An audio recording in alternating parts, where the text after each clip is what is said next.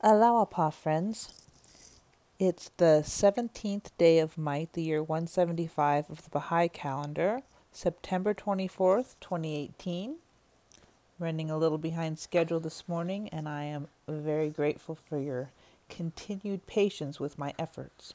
I'm going to read today from the Kitabi Igan, page 192 through 196. O my brother, when a true seeker determineth to take the step of search in the path of leading to the knowledge of the Ancient of Days, he must before all else cleanse and purify his heart, which is the seat of the revelation of the inner mysteries of God, from the obscuring dust of all acquired knowledge, and the illusions of the embodiments of satanic fancy. He must purge his breast, which is the sanctuary of the abiding love of the Beloved, of every defilement, and sanctify his soul from all that pertaineth to water and clay, from all shadowy and ephemeral attachments. He must so cleanse his heart that no remnant of either love or hate may linger therein, lest that love blindly incline him to error, or that hate repel him away from the truth. Even as thou dost witness in this day how most of the people, because of such love and hate, are bereft of the immortal face, have strayed far from the embodiments of the divine mysteries, and shepherdless are roaming through the wilderness of oblivion and error. That seeker must at all times put his trust in God, must renounce the peoples of the earth, detach himself from the world of dust, and cleave unto him who is the Lord of lords. He must never seek to exalt himself above any one, must wash away from the tablet of his heart every trace of pride and vainglory, must cling unto patience and resignation, observe silence, and refrain from idle talk. For the tongue is a smoldering fire, and excess of speech a deadly poison. Material fire consumeth the body, whereas the fire of the tongue devoureth both heart and soul. The force of the former lasteth but for a time, while the effects of the latter endure a century. That seeker should also regard backbiting as grievous error, and keep himself aloof from its dominion, inasmuch as backbiting quencheth the light of the heart, and extinguisheth the life of the soul. He should be content with little, and be freed from all inordinate desire. He should treasure the companionship of those that have renounced the world, and regard avoidance of boastful and worldly people a precious benefit. At the dawn of every day he should commune with God, and with all his soul persevere in the quest of his Beloved.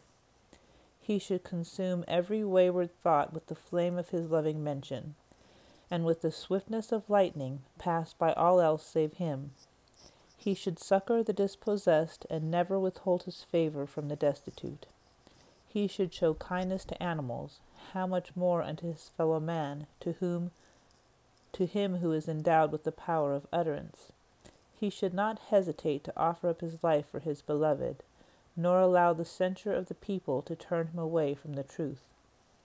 He should not wish for others that which he does not wish for himself, nor promise that which he does not fulfill. With all his heart should the seeker avoid fellowship with evildoers, and pray for the remission of their sins. He should forgive the sinful, and never despise his low estate, for none knoweth what his own end shall be. How often hath a sinner at the hour of death attained to the essence of faith, and quaffing the immortal draught, hath taken his flight into the celestial concourse. And how often hath a devout believer at the hour of his soul's ascension been so changed as to fall into the nethermost fire. Our purpose in revealing these convincing and weighty utterances is to impress upon the seeker that he should regard all else beside God as transient, and count all things save him who is the object of all adoration as utter nothingness. These are among the attributes of the exalted, and constitute the hallmark of the spiritually minded. They have already been mentioned in connection with the requirements of the wayfarers that tread the path of positive knowledge. When the detached wayfarer and sincere seeker hath fulfilled these essential conditions, then and only then can he be called a true seeker. whensoever he hath fulfilled the conditions implied in the verse, Whoso maketh efforts for us, he shall enjoy the blessing conferred by the words, In our own ways shall we assuredly guide him.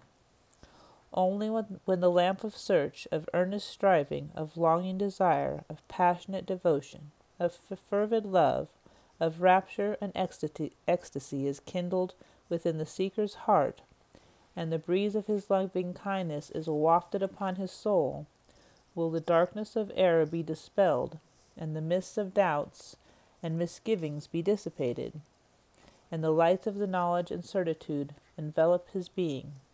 At that hour will the mystic herald, bearing the joyful tidings of the Spirit, shine forth from the city of God, resplendent as the morn, and through the trumpet blast of knowledge will awaken the heart, the soul, and the spirit from the slumber of negligence. Then will the manifold favors and outpouring grace of the holy and everlasting Spirit confer such new life upon the seeker that he will find himself endowed with a new eye, a new ear, a new heart, and a new mind.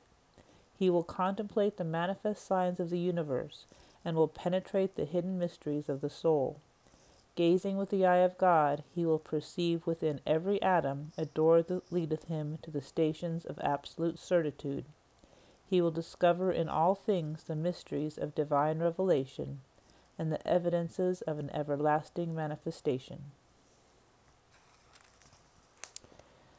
I'm going to continue our reading of the hidden words from the Arabic, the fourth hidden word. O Son of Man, I loved thy creation, hence I created thee. Wherefore do thou love me, that I may name thy name and fill thy soul with the spirit of life. We'll close today with a prayer for spiritual growth. The Baha'i Prayer Book, page 174 and 175. O God, my God, these are thy feeble servants. They are thy loyal bondsmen and thy handmaidens, who have bestowed themselves down before thine exalted utterance, and humbled themselves at thy threshold of light, and borne witness to thy oneness, through which the sun hath been made to shine in midday splendor. They have listened to the summons thou didst raise from out thy hidden realm, and with hearts quivering with love and rapture they have responded to thy call. O Lord, shower upon them all the outpourings of thy mercy, rain down upon them all the waters of thy grace, make them to grow as beauteous plants in the garden of heaven, and from the full and brimming clouds of thy bestowals, out of the deep pools of thine abounding grace, make thou this garden to flower, and keep it ever green and lustrous, ever fresh and shimmering and fair.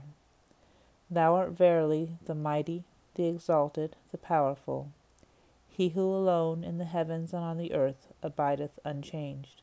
There is none other God save thee, the Lord of manifest tokens and signs. Abdu'l-Baha. Well, thank you for tuning in today at Scattering Angels. We'll continue on tomorrow. Meanwhile, have a beautiful day. Thank you.